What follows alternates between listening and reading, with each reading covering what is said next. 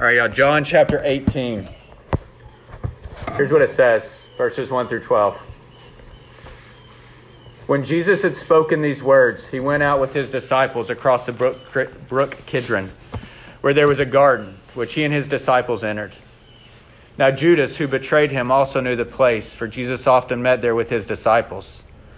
So Judas, having procured a band of soldiers and some officers from the chief priests and the Pharisees, went there with lanterns and torches and weapons.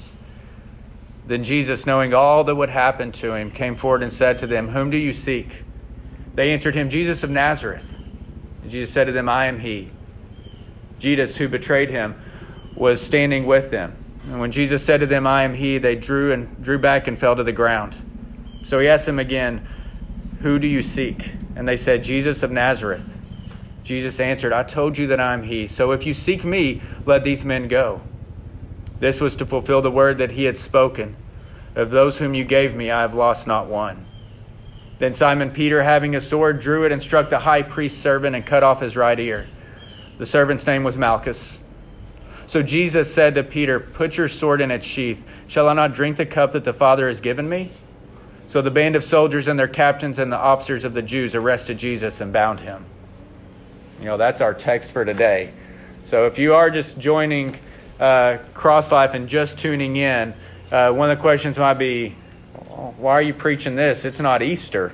That's what I'm really excited about. It's not Easter. And we're going to talk about the arrest, the passion of Christ, the cross of Christ in the coming weeks. And it's not Easter. So we don't have to do it all in 45 minutes. We get to do it. We get to really push in to what Scripture shows us.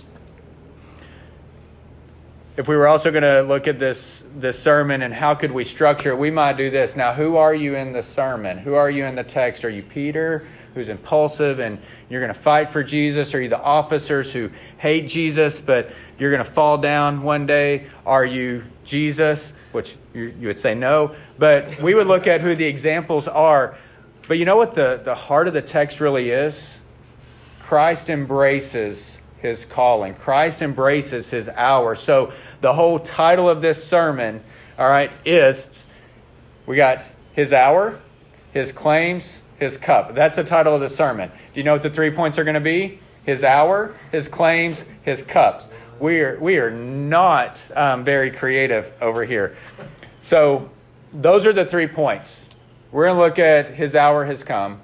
We're going to look at the claims that Jesus makes, and then he says, "I will drink of this cup." So we just want to really break those down. But really, if we are just dropping into this, and let's just start back in verse 1 and go for like the first 3 verses. When Jesus had spoken these words, sorry for my stutter today, feels a little bit more compounded. When Jesus had spoken these words, he went out with his disciples across the brook Kidron, where there was a garden which he and his disciples entered. Now Judas, who betrayed him, also knew the place, for Jesus often met there with his disciples. So Judas, having procured a band of soldiers and some officers from the chief priests and the Pharisees, went there with lanterns and torches and weapons. And y'all, what is going on in all of this? I mean, what really is going on? I mean, the disciples, we know this. The disciples and Jesus have been meeting. He's in his final hours. We have spent probably a couple of months now going through John 14 through 17 and Jesus' final words, and then his high priestly prayer for them was a couple of weeks ago. So they've been doing this, and now they've gone out and they've crossed the brook Kidron, which is basically an intermittent stream. So it's an empty stream bed. One season, the next there's a stream flowing through it. But they've crossed this. They've gone up on the mountain. This is Mount of Olives because there's an olive grove there. And they've entered into a garden, which we know from all of the other Gospels. This is the Garden of Gethsemane. That's what's going on. And while they're there, then the soldiers come and they've got torches and weapons. And we're reading this and we're like, what in the world is going on? And all those things are going on. But I'm really stepping back and saying, but what is really absolutely going on here, y'all? And what's absolutely really going on with Judas and the betrayal, the arrest, the impending suffering, all of this is Jesus' hour has come. That's what we've been preaching through John. We're actually, hold your place in John 18 and go back to John 2:4, and we're going to hit about 5 verses, 5 or 6. But what's really going on in all of this is that Jesus' hour has come. Go to John chapter 2, verse 4. Jesus' first miracle.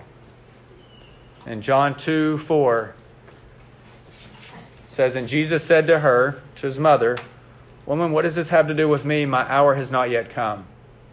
And I don't know if you remember us preaching that sermon so long ago. But we talked about the context of that. And he's saying, I understand that this is a problem for you, but this is not why I've come. My hour has not come yet. And we talked then of that there would be an hour for which Jesus came. Flip a few pages, go to John chapter 7.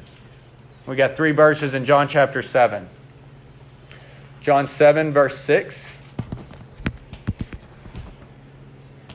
Jesus said to them being his brothers, Jesus said to them, my time has not yet come, but your time is always here. Now look at verse 8. You go up to the feast.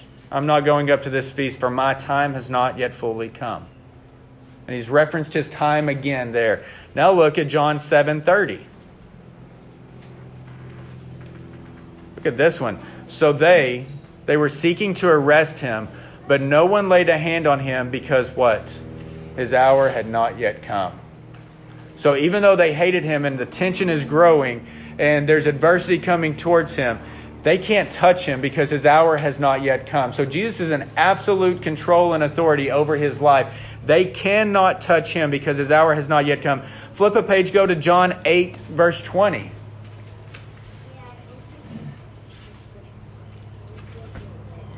And John 8:20 says, these words Jesus spoke in the treasury as he taught in the temple. But no one arrested him because his hour had not yet come. Flip a few chapters now to John 13:1.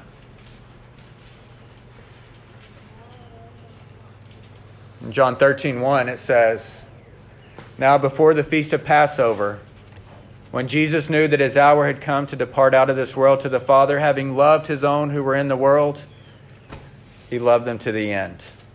But you hear it in there.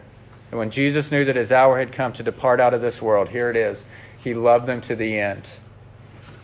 And then John 17:1. Andy preached John 17 a couple of weeks ago and did a great job.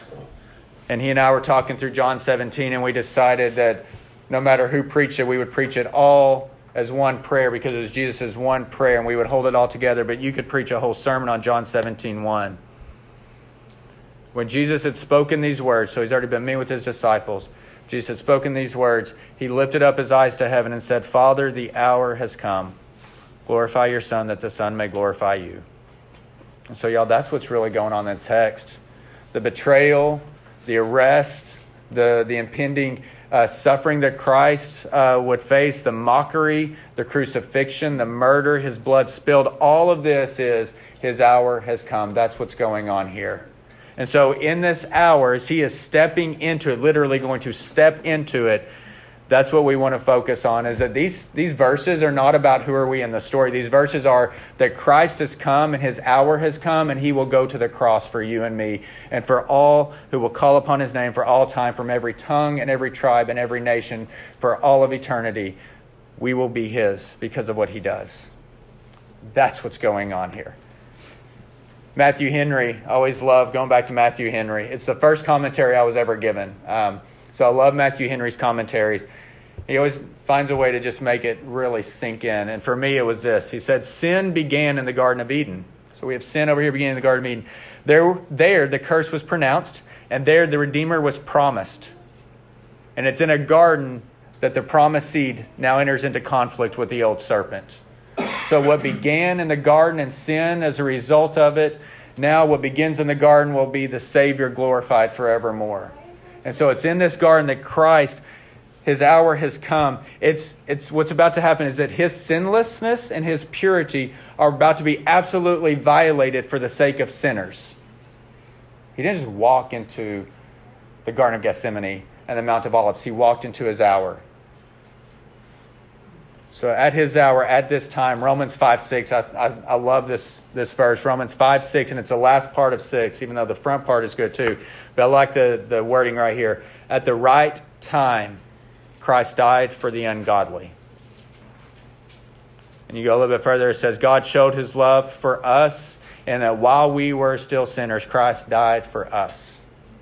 So that's a great reminder for us and for us to tell others as we meet them for coffee and lunch and we're bypassing them at work and stuff, that at the right time, Christ died for the ungodly. He didn't die for the godly. He died for the ungodly. That while we were still sinners, Christ died for us. Not while we were on our way, not whenever we were seeking Him and almost there, not when we had our life cleaned up, not when the addictions were gone and the sin was under control, but while we were still sinners, Christ died for us, and His death was at the right time, and it began in the garden in that moment. So His hour has absolutely come. That's what's going on. The darkest hour of creation has culminated to this point, and the Son of God is about to be beaten and murdered because His time has come. So He makes some claims in that moment, right? So we're going to keep moving through that. And I have to remind myself, too, that as I look up, I see Moses back here, I see Sam, I see Jackson, I see William, our kids. And those who have said, hey, I'm a Christian, I love the Lord, we want to make sure they understand the text too, because we are equipping the saints. And so what's going on in this is not that Jesus is out of control, y'all. It's that Jesus is in absolute control. He knows exactly what's going to be coming to Him. Okay, so He's going to make some claims. And so we're going to pick up in verse 4. And I'm actually going to read verse 4, and then we're going to stop, and then I'll come back to His claims. But it says, then Jesus, knowing all that would happen to Him, He came forward and He said to them, whom do you seek? And they answered Him, Jesus of Nazareth. I want to stop right there real quick. Just the wording of verse 4. Jesus, knowing all that would happen to Him, came forward. In John 6:15, I don't know if you remember, but they wanted to crown Him as king. The crowd called Jesus. They wanted to put a crown on His head. Whenever the crowds would come forward to make Him their king, Jesus would withdraw. But now that they have come to seek to put Him on the cross, He steps forward. Knowing all that would come in the coming moments, hours, and days, He steps forward into this. Instead of withdrawing from kingship, instead of focusing on Him withdrawing from kingship, let's focus on the King to the cross. So He knows all that's about to happen. He comes forward and He says, who are you looking for? And He knows who they're looking for. So all this chaos, if you can imagine being the disciples in that moment, they're there with Him. You can see the torches coming. You can hear the soldiers coming. And whenever they get there, Jesus steps forward and He says, who are you here for? And He knows exactly who they're there for. So I just want to remind you again and again that all that happened to Christ was according to the definite foreknowledge and perfect plan of God to redeem sinners and saints, to redeem sinners to become saints. So they tell Him, hey, we're looking for Jesus of Nazareth. And Jesus makes 3 claims that I want to look at very quickly. He says, I am Jesus of Nazareth. Yep, that's me. So He says, I'm Jesus of Nazareth. Number 2, He says, you need to let my disciples go, which I think is pretty significant. And number 3, He says, I will drink the cup. So these 3 claims, I want to look at those because to me, as we look at these claims, again, I hope that as we preach Cross Life, no matter who is preaching, we stick to the text, and that in the end, what we're left with is a bigger view of Jesus, a God, a greater understanding of God's redemptive work on our behalf. So claim 1, when they say we are seeking Jesus of Nazareth, Jesus proclaims, I am He. All right? A better translation is probably going to come down to, I am. So whenever He says, who are you looking for? And they say Jesus of Nazareth, He says, I am. But the way He says it is actually very reflective of how He would make His own claims to divinity and to deity earlier in John. He would say, I am He. And to say, I am, in the Old Testament, that's what God said to Moses whenever He said, whenever they ask who I am, you tell them I am. I am it. And that's what happens here. Okay, so that's why whenever Jesus says, who are you seeking? And they say, Jesus of Nazareth, and He says, I am. It says that they draw back and they fall down. Which I think is absolutely interesting because these men obviously hate Him. These men obviously are there to come and arrest Him. They are not followers of Christ or of God. They might believe they're followers of God. They might believe, Scripture says, that they're actually doing honor for God and doing a good work because of what they're going to do to the disciples and to Jesus, but they don't really get it, is what I'm saying. And yet whenever he says, I am, then the one that they were going to arrest, they fall to their knees. And here's all I can think. I've read commentators, and by the way, commentators waste a lot of time, okay? You can read a lot of commentary to figure out why they came with torches and weapons. And I'm sitting there like, really, guys, come on. But here's what I think it really probably was. That even though they hated Jesus, they could not deny the power he had. That there is this impulsive response that whenever he says, I am he, they are thrust back in conviction. And in that moment, that every knee will bow at the name of Jesus. And that is just a glimpse of it. And then in the moment while they're there, Jesus said, I'm asking, who are you here for? And they're like, Jesus of Nazareth. He's like, I'm him. That's me right here. And so he calls them back. His calm in this moment reflects even again that he is in absolute authority right here. He did not shy from his captors, is what I'm saying. He didn't shy, he didn't hide, he didn't move away. He went to where he knew that all things would happen. He knew it was his hour. We already saw that in John 17. He steps into this. He doesn't shy from his captors, but he's going to declare his identity to them. And he displays such a meekness here that he is going to be totally submissive to God in this moment. He will drink the cup. Philippians 2:9 is a great passage to underline in your Bible. If you haven't already, you can visit it here in a little bit. Actually, you know what? Forget that. Go to Philippians chapter 2, verse 9. Hold your place there. Flip to your right. Go to Philippians. Incredible verse.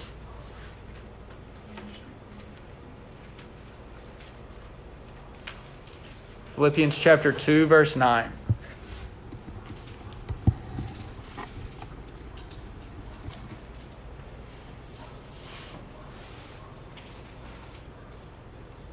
This name of Jesus, because they said, we're coming for one person. He said, who? And they said, Jesus. He's like, that's me. So at that name of Jesus, it says, Philippians 2:9, therefore God has highly exalted him, Jesus, and bestowed on him the name that is above every name, so that at the name of Jesus every knee should bow in heaven and on earth and under the earth, and every tongue confess that Jesus Christ is Lord, to the glory of God the Father.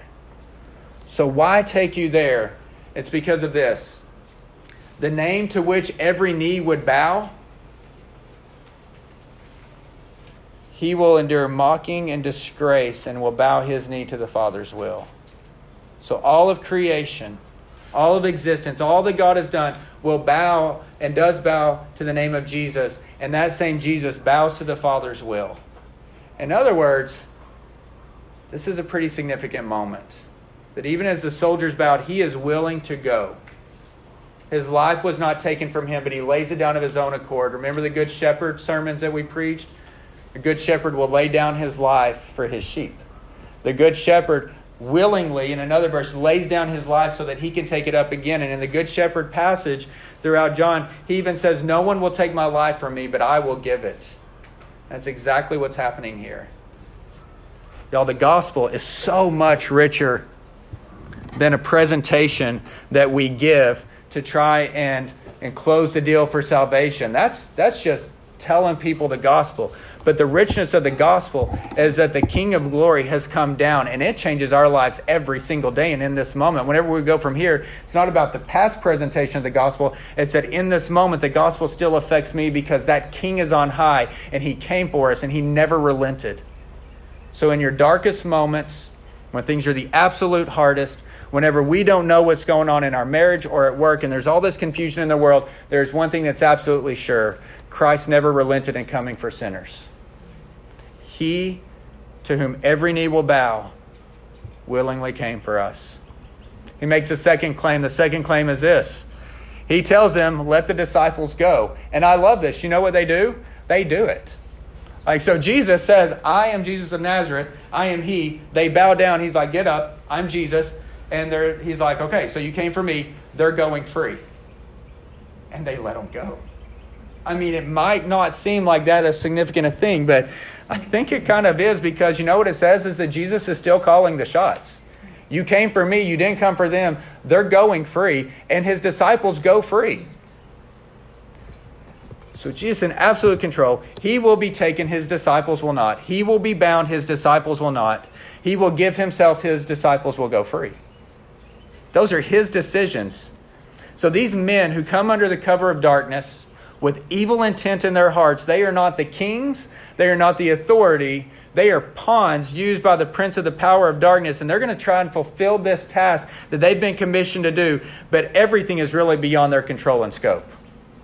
Everything is in his hour. And so I want to remind you, I think this is a perfect place to stop and remind you. Look at the image here. Like what we see on the Mount of Olives right over here is a small glimpse of what we're going to see on Golgotha.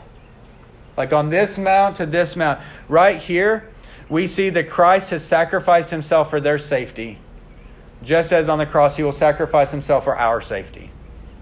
We see that he declares that his disciples will go free, and because of his death on the cross, his disciples, like us, we go free. Like there's a moment right there where Christ intercedes for his disciples that we can see where he will intercede for the saints. There's a much bigger picture that this actually kind of points to. I just put it this way. Here on the Mount of Olives is a small image of Golgotha's totality. The Son of Man has come to sacrifice himself to destroy the works of Satan.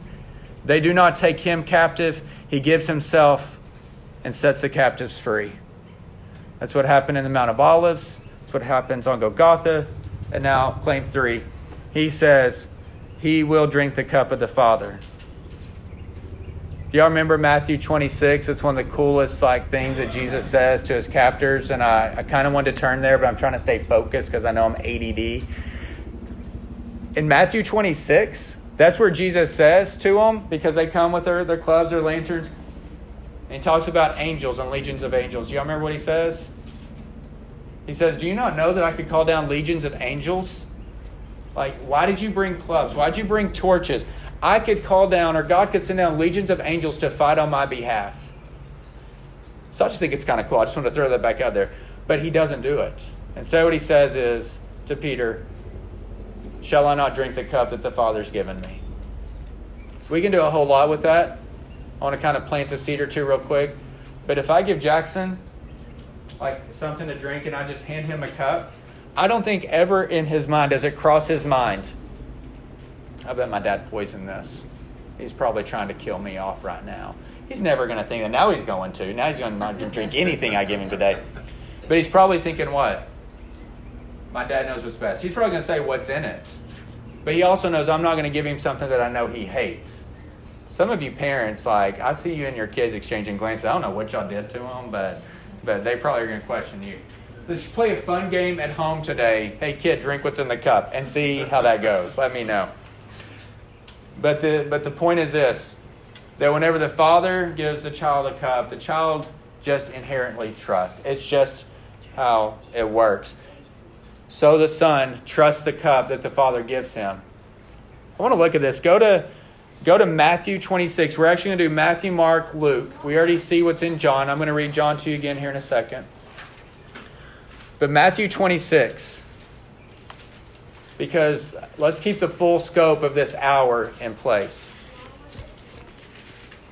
Matthew 26. Because here's what it says in John 18. While you're turning to Matthew 26, here's what it says in John 18, verse 11. So Jesus said to Peter, put your sword into its sheath. Shall I not drink the cup that the Father has given me? So the way John presents it, which I think is right and fair, is that Jesus is saying, hey, this is the cup I'm going to drink, Peter. Now, there's another thing, just something to think on, because commentators, again, waste way too much time on the wrong things. Why did Peter cut off the ear? Commentators, in many times, many different volumes, have commented that Peter's a really bad aim. He was aiming for the head, and he got the ear. Y'all, come on. I don't think that's the thrust of the text. Peter cut off the ear. I'm good with that. All right, but what we should focus on is this. Shall I not drink the cup the Father has given me? He's resolute. This is it. But look at the journey to it. Matthew 26, verse 39. Jesus is praying. He says, my Father, if it be possible, let this cup pass from me. Nevertheless, not as I will, but as you will. Verse 42 says, my Father, if this cannot pass unless I drink it, your will be done. So there is that human response in Jesus. He knows all that's about to come to him, right? He knowing all things from John 4 and this moment of prayer and stuff like that. He knows what this cup is actually going to mean. And he even says, God, could you just take it? Like if there's any way, any other way, let it go. But if it can't go any other way, I will drink it. Flip to your right, go to Mark. Mark 14:36.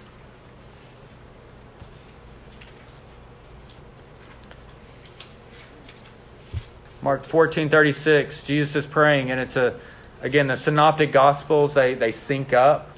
All right, but in this one, Mark says that Jesus said, Abba, Father, all things are possible for you. I love that. Don't we love that? All things are possible through Christ who strengthens me. Okay, so here's what Jesus says. All things are possible for you. Remove this cup from me. Yet, not what I will, but what you will. Flip to your right to Luke 22, verse 42.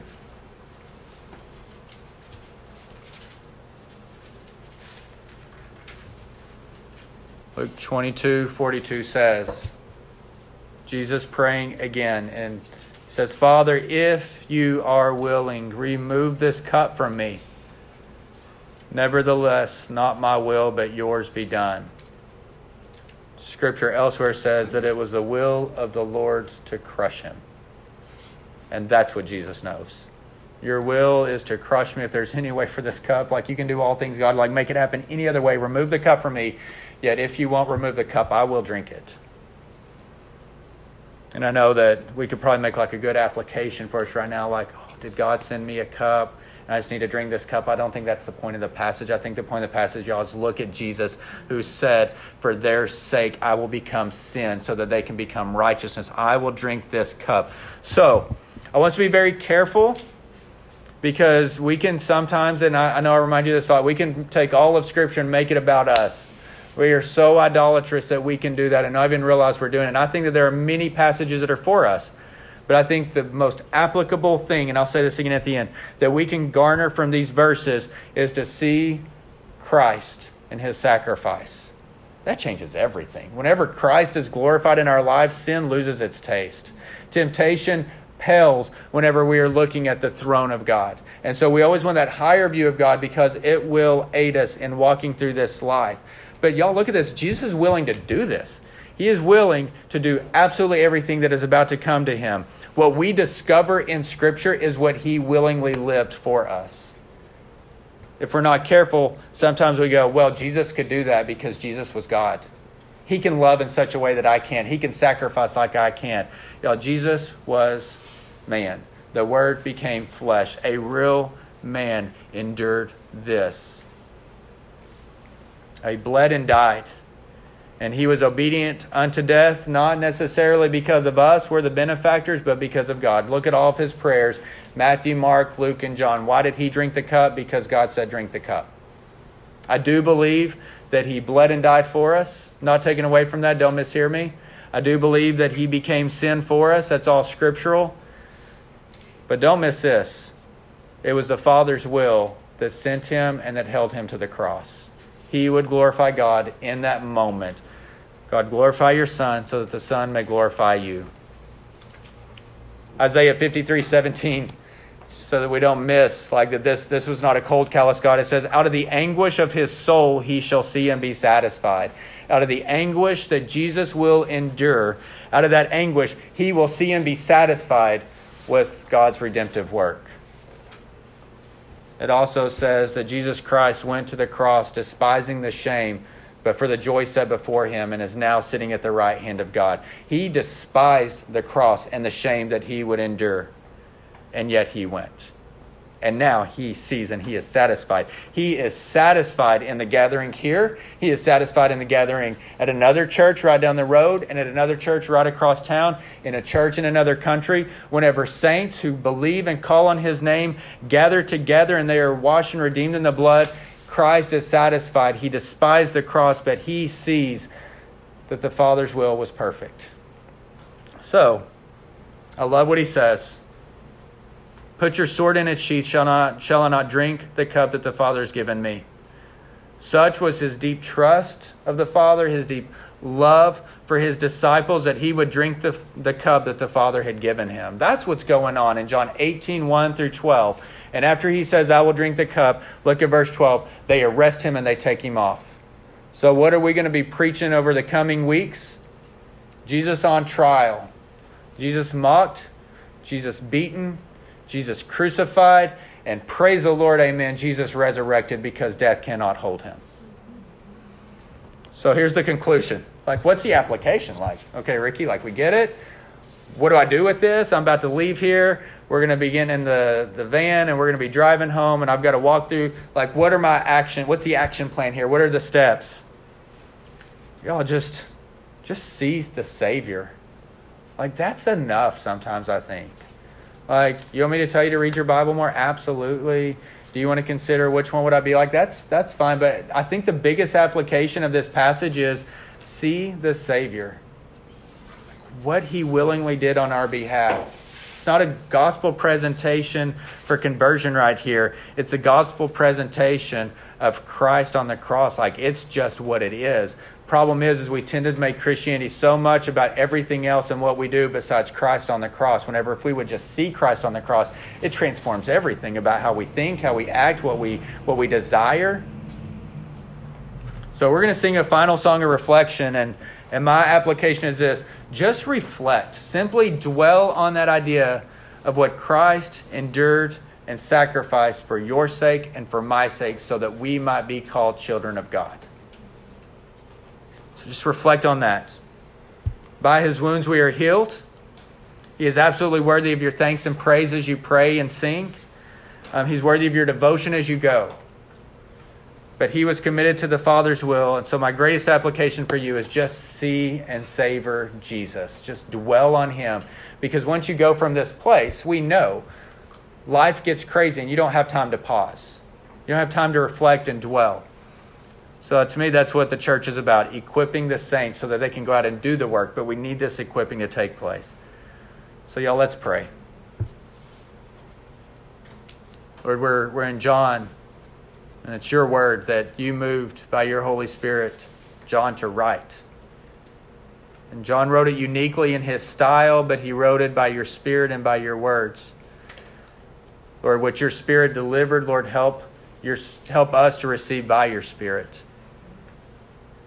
But Lord, my desire for Cross Life Fort Smith, in a broad general sense and in a very real sense for all the faces that I see here today and that I will be praying for throughout the week, is that they would see you glorified in their life.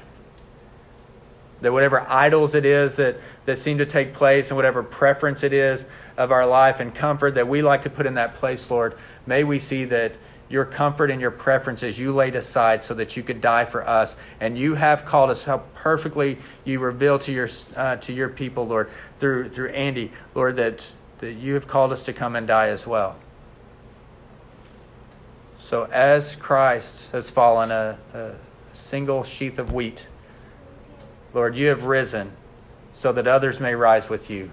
Lord, may we always glory in the gospel. May we take joy in your work.